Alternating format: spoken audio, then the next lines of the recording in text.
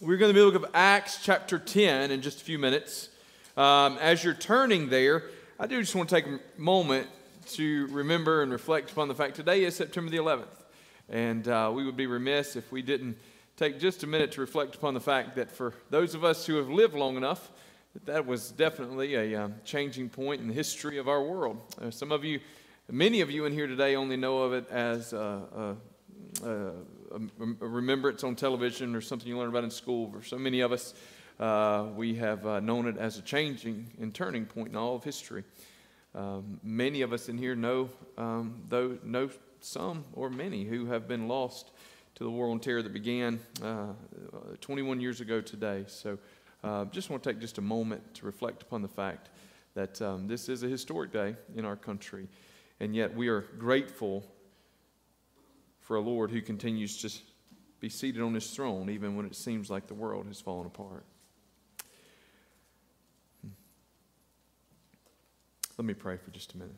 Father God, I just pray for our country today. We thank you for the unity that came about 21 years ago on the backside of such tragedy. We live today in a country that is so often divided. Father, we pray for an outpouring of your Spirit. Pray that you'd move among us. Not only here in this building, but Lord God, across this land.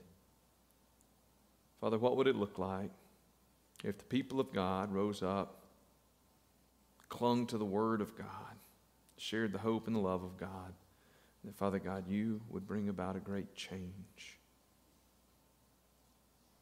God, we lean on you today as we reflect upon a tragedy. In Christ's name, amen. On the backside of 9/11, one of the things that we were urged to do is to keep on. I don't know if you remember that, but that was sort of the big deal. Hey, don't stop. Let's not stop being Americans and not stop with our lives. We can't allow terror to ruin us. And so we move on, even though we remember. We move forward. A few other announcements to remind you about this morning. Equipping studies begin tonight. If you haven't signed up for one, I would encourage you to. There's a lot of great opportunities. The sign-up sheets are in the hallway back behind me, or you can sign up on our website. There's been some emails that have gone out. You can find the information about it on the website. So I just encourage you. They start at 6 o'clock tonight. If you haven't signed up and you're not sure where you want to be, if you show up here tonight, we will help you figure out where to go and find something that would suit you. So I just hope that you will look at that. We've got children's choir for children tonight, so we've got child care taken care of. There's a youth study. There's several adult studies. So look at that. There's the Next Steps class next Sunday afternoon at 4 o'clock. If you are interested in sort of learning what it would be like to take those next steps here at Malvern Hill, no commitment that comes on the back end of that class, but you can learn a lot about who we are and what we do. So that class, I lead that. We will meet at 4 o'clock next Sunday afternoon, so I would invite you to come be a part of that. And finally, just want to let you know that Christmas is around the corner.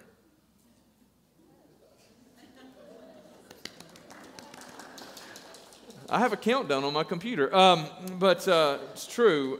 But that means that there's a lot of Christmas things that are already happening. If you've got any interest in helping our musicians as we look toward Christmas, they've got room for you. So see Pastor Kevin, or just show up today at 5 o'clock. They'll be here, so they would love to have you at 5 o'clock right here this afternoon. All right, Acts chapter 10, beginning in verse 1. Listen, we're preaching about the value of the Word of God this morning. And I thought that we would sort of be hypocritical if we talked about how valuable the Word was and we didn't read the entire passage of Scripture. So I want you to know this is a long passage that we're going to read this morning. If you've got some issues standing for a long period of time, we understand that. But if you are able, I'm going to ask you to stand with me in honor of God's Word. And we're going to read 33 verses from God's Word this morning.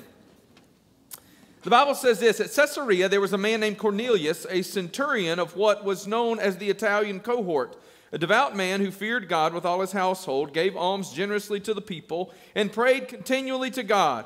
About the 9th hour of the day, he saw clearly in a vision an angel of God come in and say to him, Cornelius. And he stared at him in terror and said, What is it, Lord? And he said to him, Your prayers and your alms have ascended as a memorial before God. And now send men to Joppa and bring one Simon who is called Peter. He is lodging with one Simon, a tanner, whose house is by the sea. When the angel who spoke to him had departed, he called 2 of his servants and a devout soldier from among those who attended him. And having related everything to them, he sent them to Joppa. The next day, as they were on their journey and approaching the city, Peter went up onto the housetop about the 6th hour to pray, and became hungry and wanted something to eat. But while they were preparing it, he fell into a trance and saw the heavens open and something like a great sheet descending, being let down by its four corners upon the earth. And in it were all kinds of animals and reptiles and birds of the air. And there came a voice to him, "Rise, Peter, kill and eat." But Peter said, "By no means, Lord, for I have never eaten anything that is common or unclean." And again a voice came to him a second time, "What God has made clean, do not call common." This happened 3 times, and the thing was taken up at once to heaven. Now while Peter was inwardly perplexed as to what the vision that he had seen might mean, behold, the men who were sent by Cornelius, having made inquiry for Simon's house, stood at the gate and called out to ask whether Simon, who was called Peter, was lodging there.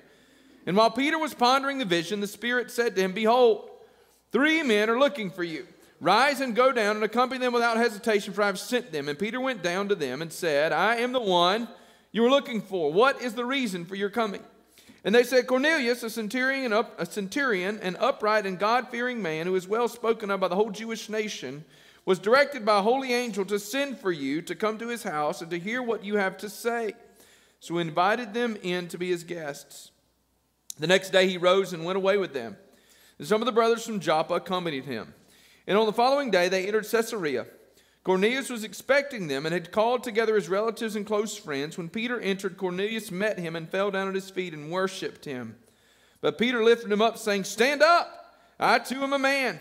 And as he talked with him, he went in and found many persons gathered, and he said to them, "You yourselves know how unlawful it is for a Jew to associate with or to visit anyone of another nation.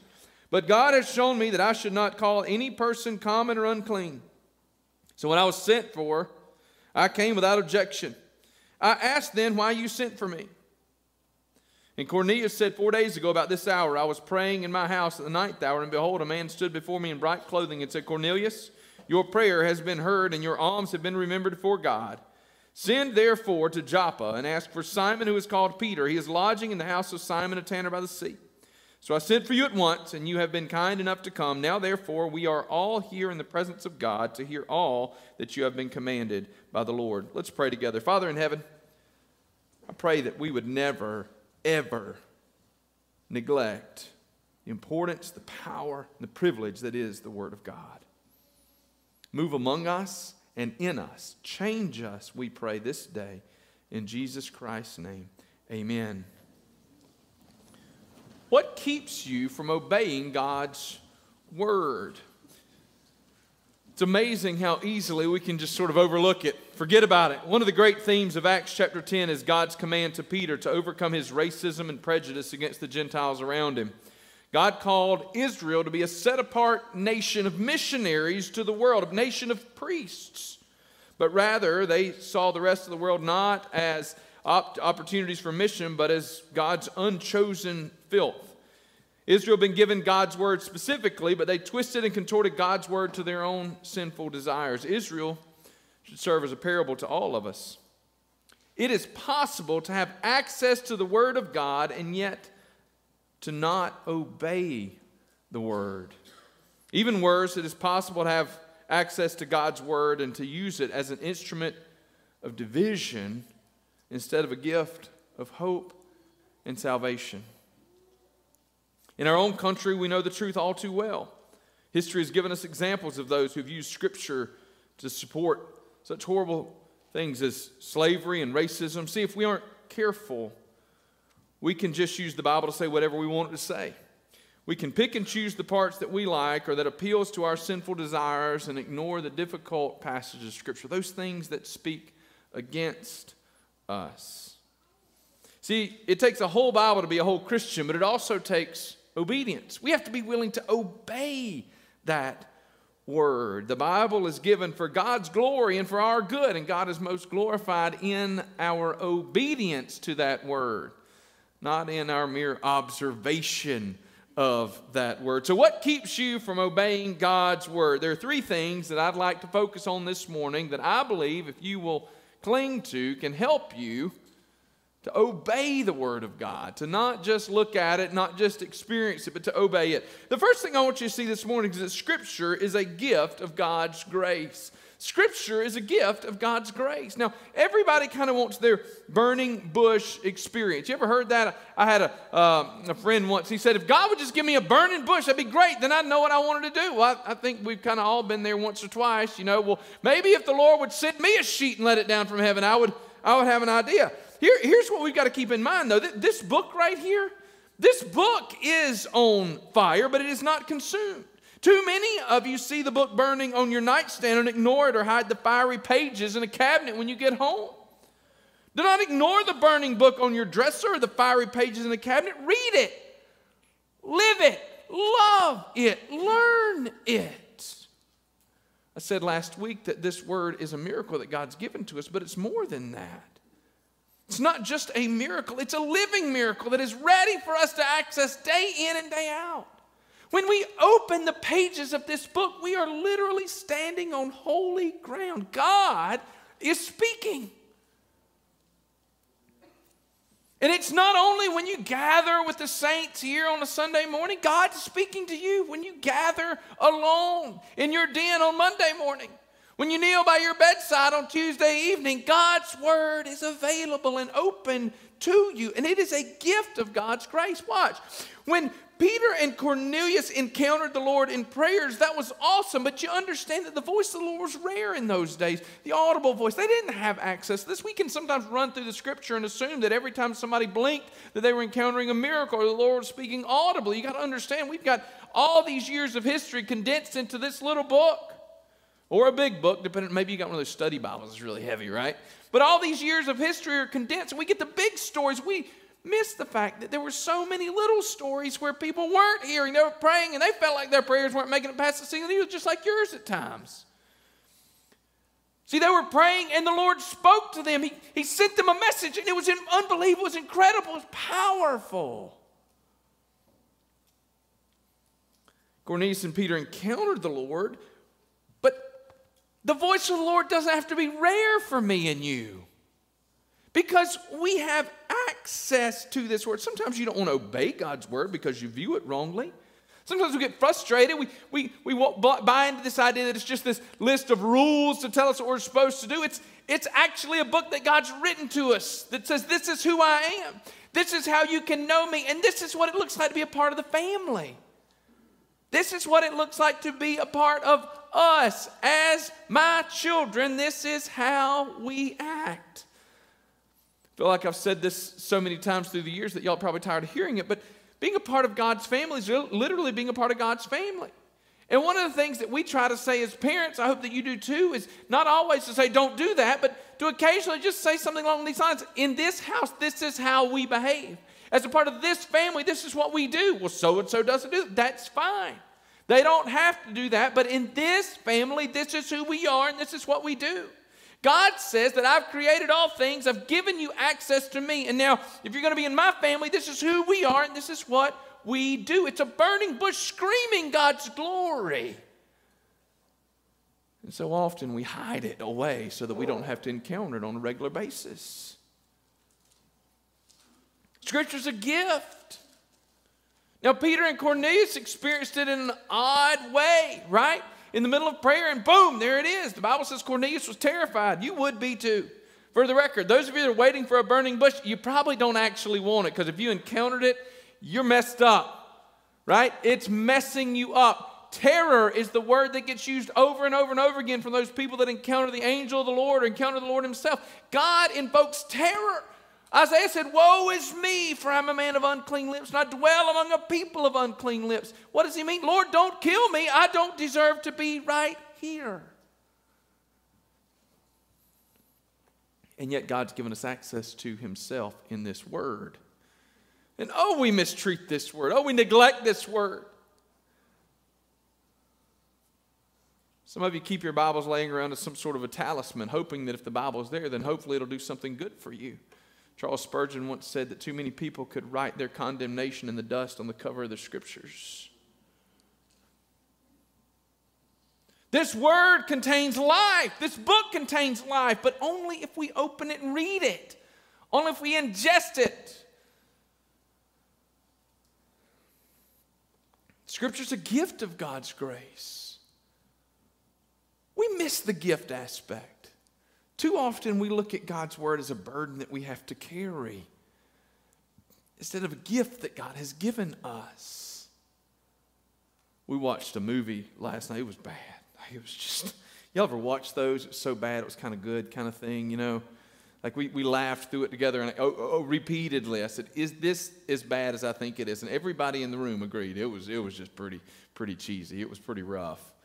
But one of the primary themes in the movie was that somebody had left a letter, you know, one of those goodbye love letters. I love you, but I don't love you that way, or whatever it said. And boom, there it was.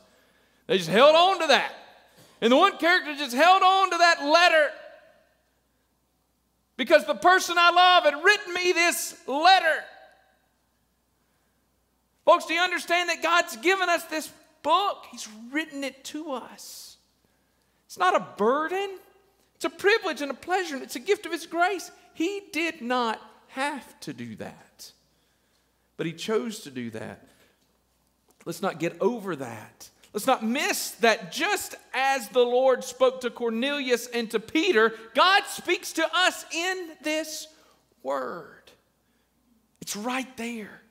Scripture is a gift of God's grace. The second thing I want you to know, as you're wrestling with what keeps you from obeying God's word, is that you don't know more than God. And that's a good thing.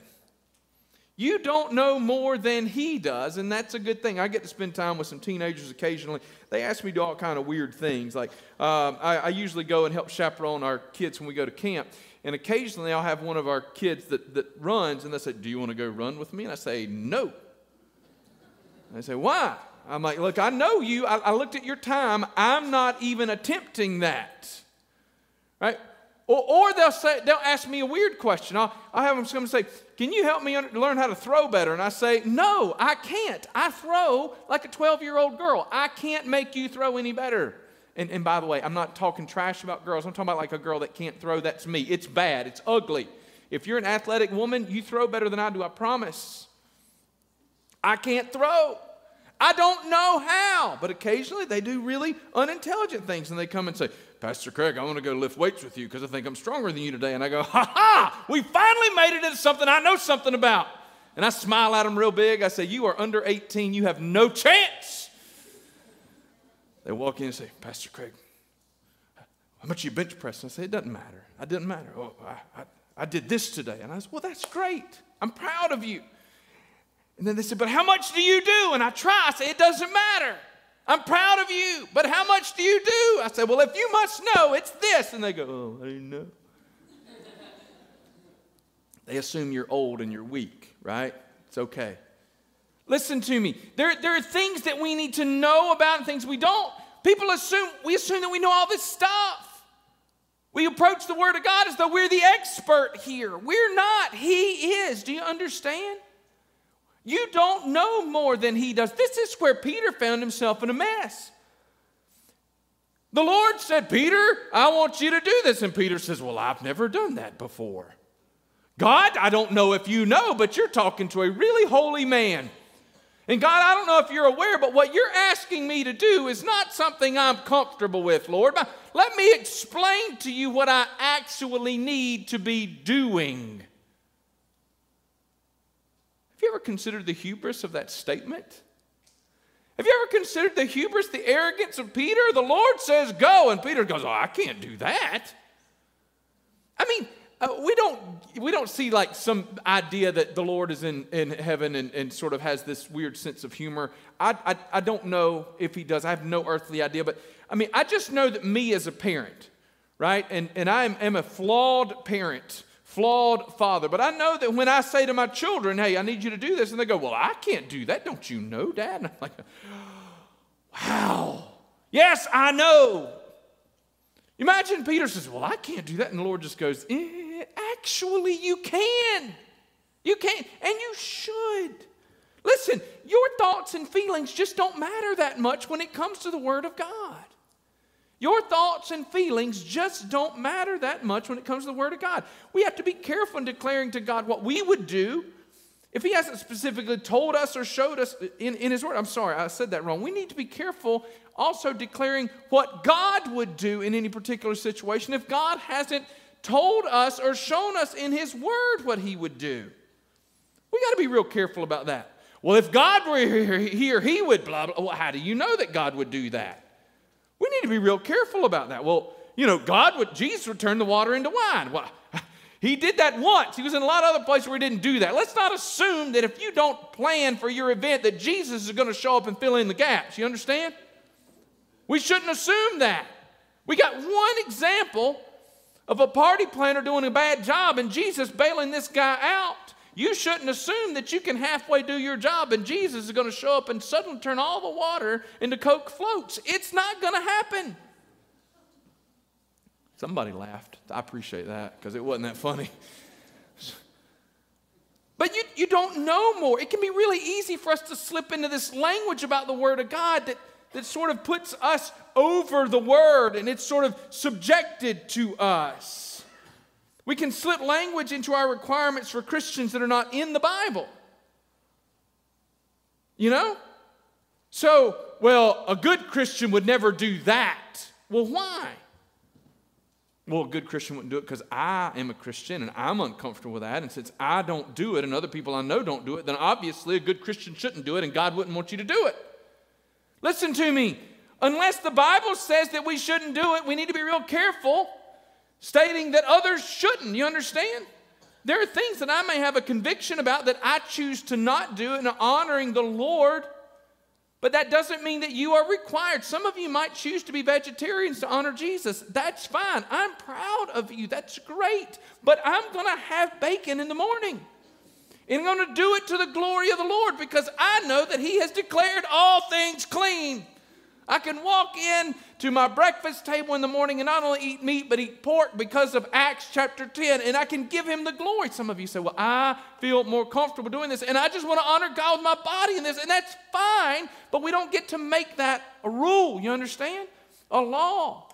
The second thing we don't get to do is take away from the Word. Well, I know that the Word says that, but what God really meant was, I heard a preacher say that one time, and I almost came unglued. I was young. Today, honestly, I would call the guy and I'd say, "Hey, brother, you can't do that again." I was like 19 or 20, and I just wasn't in that place. But he said, I wish Paul hadn't used that word because what God really meant was, whoa, no. I don't get to say this is what God's word actually was supposed to mean. I just have to read the word. And if I'm uncomfortable with the word, I got to change me. You understand? I've got to change me. I don't know more than he does. When John warns us in Revelation not to add to or take away from the word, there's this implicit reminder, you do not know more. It's football season, and so we'll have some football references over the next few weeks until I get tired of watching the Gamecocks, and then I'll just pretend like football doesn't exist. We are close, just so everyone knows. I was in high school playing defensive line. If you don't know anything about football, let me explain to you. If you're playing defensive line, the only thing you're supposed to do is what you're told to do, and you don't do anything else because you can't see everything. All you can do is see what's right in front of you. I was playing, and they sent a backup in, and the guy didn't know how to call the plays, and so I was calling the plays because I knew all the plays, but I couldn't see, and we come out of the game, and we get reprimanded, and they said, why did you make that call? I said, well, I made that call. And my coach looked at me and said, why did you make the call? I said, well, because he wouldn't make the call. He wasn't saying anything. I made the call. He said, it wasn't your job. It's not your job. You don't know what you're doing, Craig. You don't know everything. You need to hush. Play your position. Get out of the way. Folks, a lot of times we're trying to make these calls for the Lord, but we don't know the call. It's not our job. You're not Jesus. Some of you need to hear that so that I can remove that burden from your shoulders. Like gracefully remove that burden. You don't have to fix everybody else. Some of you need to hear that, but some of you need to hear it this way. You're not Jesus and you don't know, so you just need to obey. He has the full picture. You have this little slice. Honor Him in your slice and trust Him to keep everything else moving in the right direction. Some of you don't obey the word of the Lord because you don't understand that it's a gift of God's grace and you see it as a burden. But some of you don't obey the Lord because honestly, deep down, you sort of think you know better than the Lord does. You know better than this word does, and so you're regularly trying to twist and contort it. And listen to me, some of you don't do that because you're evil people. Some of you, honest and truly, have become legalistic in your approach, and you're just trying to love Jesus better and protect the church and protect all these things. And so you've added all these layers of protection around it. I'm going to tell you something. God doesn't need you to fight for Him. He doesn't need you to protect His word. He's big enough. He's just fine all by Himself. He's given this word to you not so that you can add to it or take away, but so that you can be benefited, so that you can glorify Him in it, and so the world can be changed. Trust it. If you needed more, He would have given you more. And if you needed less, then He would have made it into a pamphlet. He's given us what we need for our good and His glory. You don't know more than He does. And third, this morning, God's word is given to be obeyed and not merely observed. Listen to what James chapter 1, verse 22 through 25 says. But be doers of the word and not hearers only, deceiving yourselves. For if anyone is a hearer of the word and not a doer, he is like a man who looks intently at his natural face in the mirror. For he looks at himself and he goes away at once, forgets what he was like. But the one who looks into the perfect law of liberty and perseveres, being no hearer who forgets but a doer who acts, will be blessed in his doing. Now let's consider this narrative. We're preaching from a long passage of Scripture this morning. We're kind of taking the whole thing at one time. We got a situation where Cornelius is praying, and the Lord says, hey, Cornelius, I've heard your prayers, but I've got something better for you than you realize that you need. It's a pretty awesome thing. The Bible says that he's a God-fearing man, so Cornelius has some kind of relationship with the God of the Old Testament, but what Cornelius doesn't know is that he needs Jesus. He doesn't even recognize this, you understand? The Bible says that the Lord sends an angel to Cornelius, says, I heard your prayers. Cornelius, you're trying to do the right thing. You're seeking me. But guess what? He says, those who seek me find me. Cornelius, I'm going to take care of this all the way around. I'm going to send somebody here to give you what you didn't even know that you needed. Folks, sometimes the Lord sends us what we don't know we need. Any of you ever had the Lord give you some bad medicine you didn't know you need? I've been there. When what the Lord gave us wasn't what we wanted, but it's exactly what we needed. The Bible says that the Lord sends an angel. About the same time as Cornelius sends his people to find Simon the tanner's house where Simon the Peter is living, about the same time the Bible says that Peter is up on top of the house praying. And in the middle of this prayer, he goes into a trance and he has a vision. And in this vision, the Bible says that he sees this sheep being lowered from heaven. There's all these unclean animals that's take and eat. And Peter goes, oh, no, God, I know way better than that, Lord. You don't understand. Now, if you think I'm exaggerating, remember, there came a voice, rise, Peter, kill and eat. But Peter said, by no means, Lord. Remember, Peter knows who he's talking to. He's used to telling Jesus what to do. This is what Peter's big issue is, right? Peter says, I don't know about that. Jesus says, I'm going to die. Peter says, not as long as I'm here, you're not. Jesus said, get behind me, Satan. So I'm so grateful for Peter because I've gotten myself into trouble so many times with my mouth. I'm so grateful that there's hope for even me. The Lord comes to him and he says, rise, kill and eat. Peter says, no. And he says, no, a third time, I need you to rise, kill and eat. What God's made clean, don't call common. The Bible says 3 times. You want to know if God is graceful? 3 times the Lord came to him. 3 times. God didn't just smack him down after the first one and say, I'm going to find somebody else. 3 times. How graceful is God to give us His written word that we can encounter over and over and over again. How graceful has God been in your life that you can hear the gospel over and over and over again. How many of you got saved the first time you heard the gospel? How many of you got saved the 30th time you heard the gospel? Or the 40th time or the 50th time? That the Lord didn't just give it to you one time and say, I'm done with you because you wouldn't listen. But the Lord, who is rich in grace and mercy, just continued to pour to you the gospel, His love, over and over and over again. And finally, at some point, you got it. And God didn't say, I'm so glad you finally figured it out. The Bible says what? That God will save all who will call upon His name. So when you finally got it, after the 40th or the 50th or the 100th time, the Lord didn't say, finally. The Lord said, welcome home. Grace, mercy, patience. 3 times he went to Peter. 3 times. And finally, Peter says, all right, whatever. There's a knock on the door. Do you know that the Lord is sometimes at work answering our prayers before we even ask a prayer? We prayed in here several weeks ago on a Wednesday night for the Lord to give us specifically, this was a very specific prayer, we needed somebody to host Bible studies at one of our middle schools. We prayed specifically for that school to have a teacher who would host Bible studies because we didn't have one, okay? And you know what happened? We prayed at 7 o'clock, and at 9:20 I had an email in my inbox when I got home from church that night that said, Pastor Craig, my name is so-and-so. I am going to be hosting FCA at the middle school. Can you please let me know if there's anything you can do to help us? What?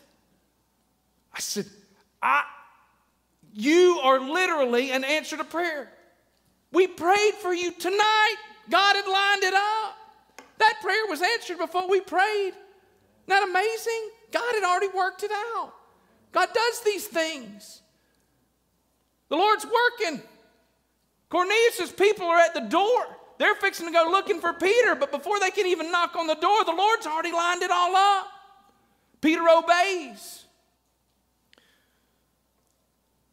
Why did Peter obey? Because Peter was a follower of Jesus. Listen to me.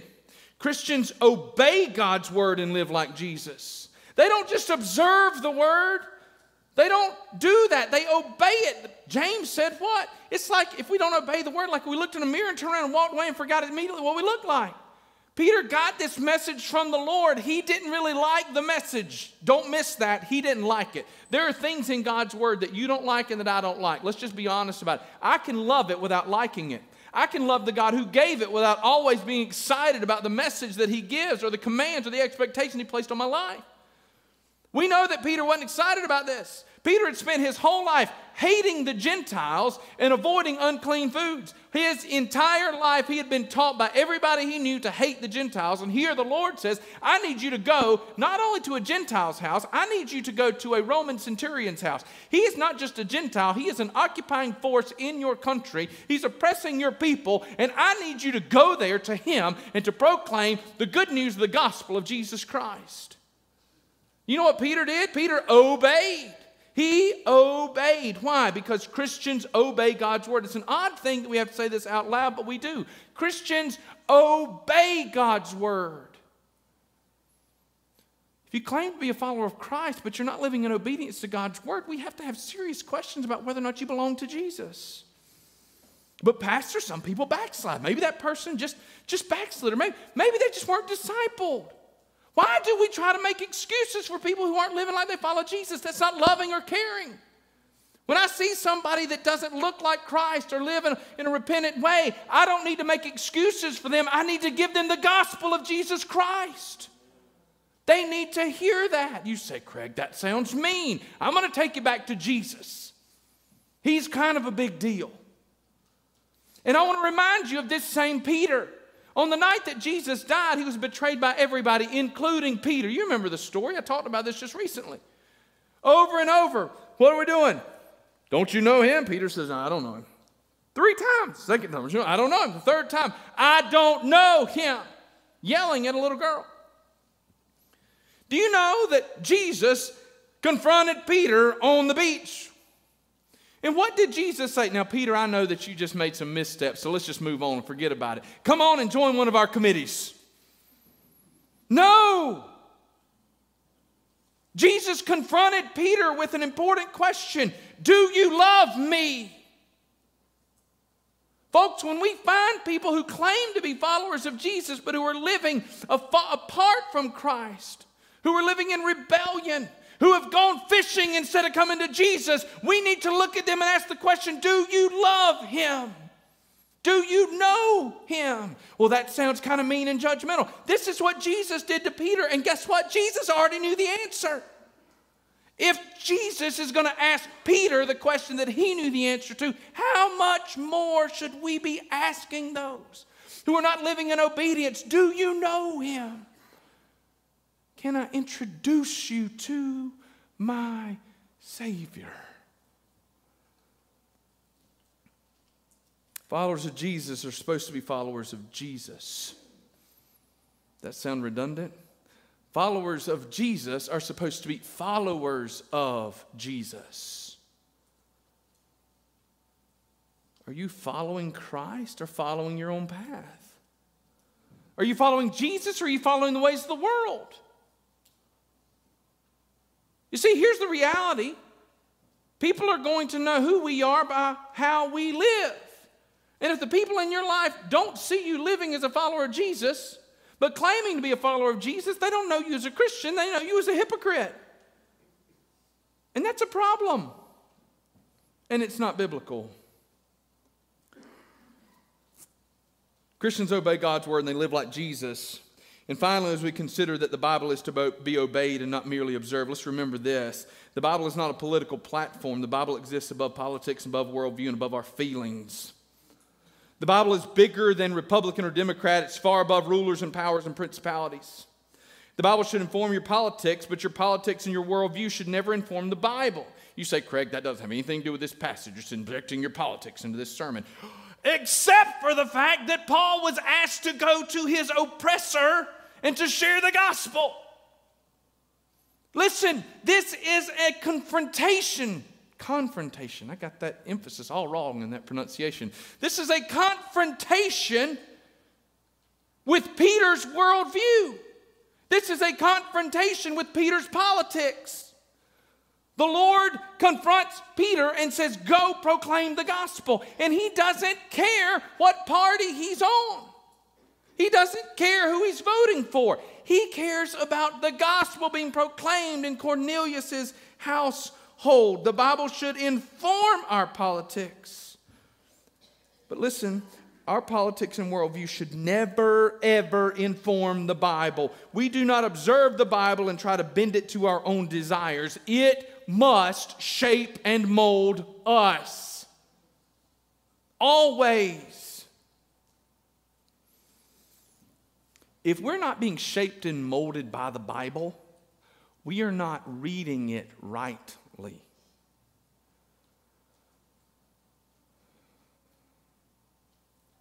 Years ago, I recall having a conversation with somebody about Christianity and politics. This has probably been a decade ago. I'll never forget this statement. Because he said, you know, as the church, what we got to do is we got to get into the government. We got to get into these elected positions. We got to take power. And I said, what do you think? I said, well, I think the greatest problem I have is that Jesus never ran for office. The greatest problem that I have is that the only time that Jesus stood before rulers, he was wearing a crown of thorns. He was being mocked. Paul stood before rulers in chains.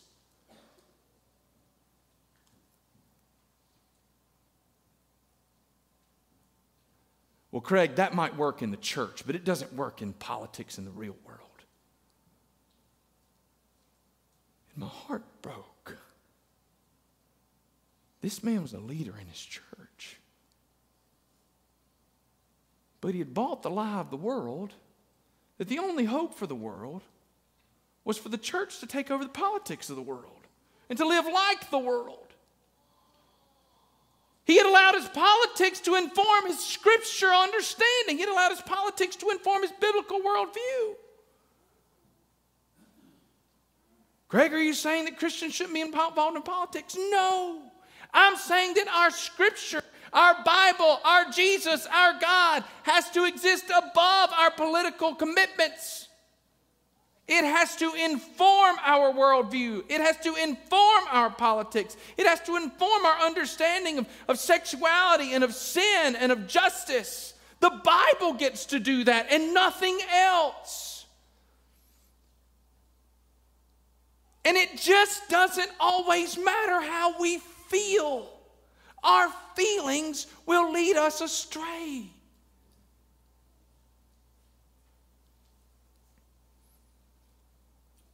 We don't see this passage as political only because we don't understand the visceral hate that existed for Jews toward Gentiles.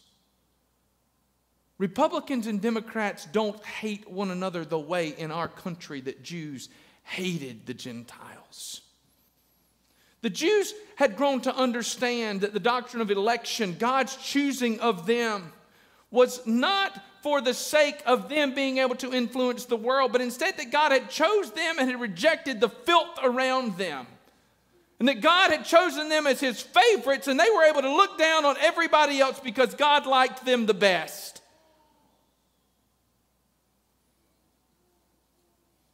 And God brings a corrective to Peter. It was never meant to be that way anyway. Now, Peter, go. Go to the government that crucified your Lord. Go to the Gentiles that don't live according to your rules and laws. Go, Peter, to enemy territory. And when you get there, they're going to be waiting.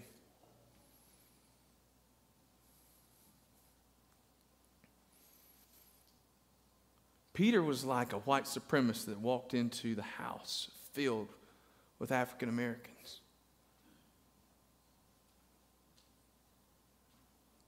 Filled, remember? Because when Cornelius heard that the Lord had a message, what did he do? He went and found everybody he could to come and join him so that they could hear the good news. We've got to be shaped and molded by God's Word. But we're only shaped and molded by that Word when we're willing to be obedient to that Word. In conclusion this morning, what keeps you from obeying God's Word? What's keeping you from Christ today? The Lord told Peter to change, and Peter's response was simple, really. God, I've never done that. God, I've always lived a certain way. God, that's not who I am. That's what Peter said. What's keeping you from Jesus? Is it pride? Do you think that you know more than God does? Is it laziness? Do you just not want to obey? Do you think you're too old or too set in your ways? Whatever's keeping you from obeying God's word and coming to Christ is an idol in your life.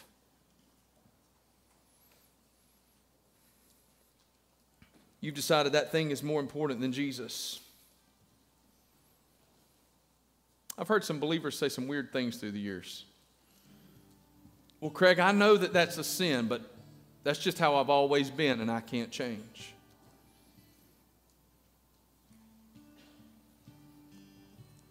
If you know that it's a sin and you refuse to change, you're living in unrepentance. You're living in direct disobedience to the word of the Lord. This is a church that's seen a lot of great things happen with young people in recent weeks and months and years even.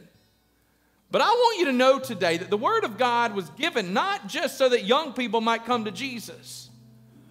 The Word of God was given so that men, women, boys, and girls of all ages could come to Christ and could live for Christ. There's some of you in here above the age of 45 or 50 or 60 who need today to repent of the sin that you've held on to. And you need to get over yourself. Peter said, Lord, I've never done that. Some of you need to say, Lord, I've never done it. But God, I'm willing to try if you'll walk with me. He will walk with you. So I invite you today, repent. Come to Jesus. Some of you may need to come to Jesus for the first time ever and experience salvation. But I suspect that there's some of you today that need to repent of the fact that you, like James warned about, have often found yourself confronted by the Word, but you've refused to obey the Word. That you've been Peter. Lord, I've never done it that way. But when Cornelius' people did not come knocking, you just continued to live in your own sinful patterns. Today can be a new start. The day that you decide to obey. Let's pray together. Father in heaven, I pray that you would draw us deeper into obedience. Make us more like you. Forgive us for our sin. In Jesus' name, amen.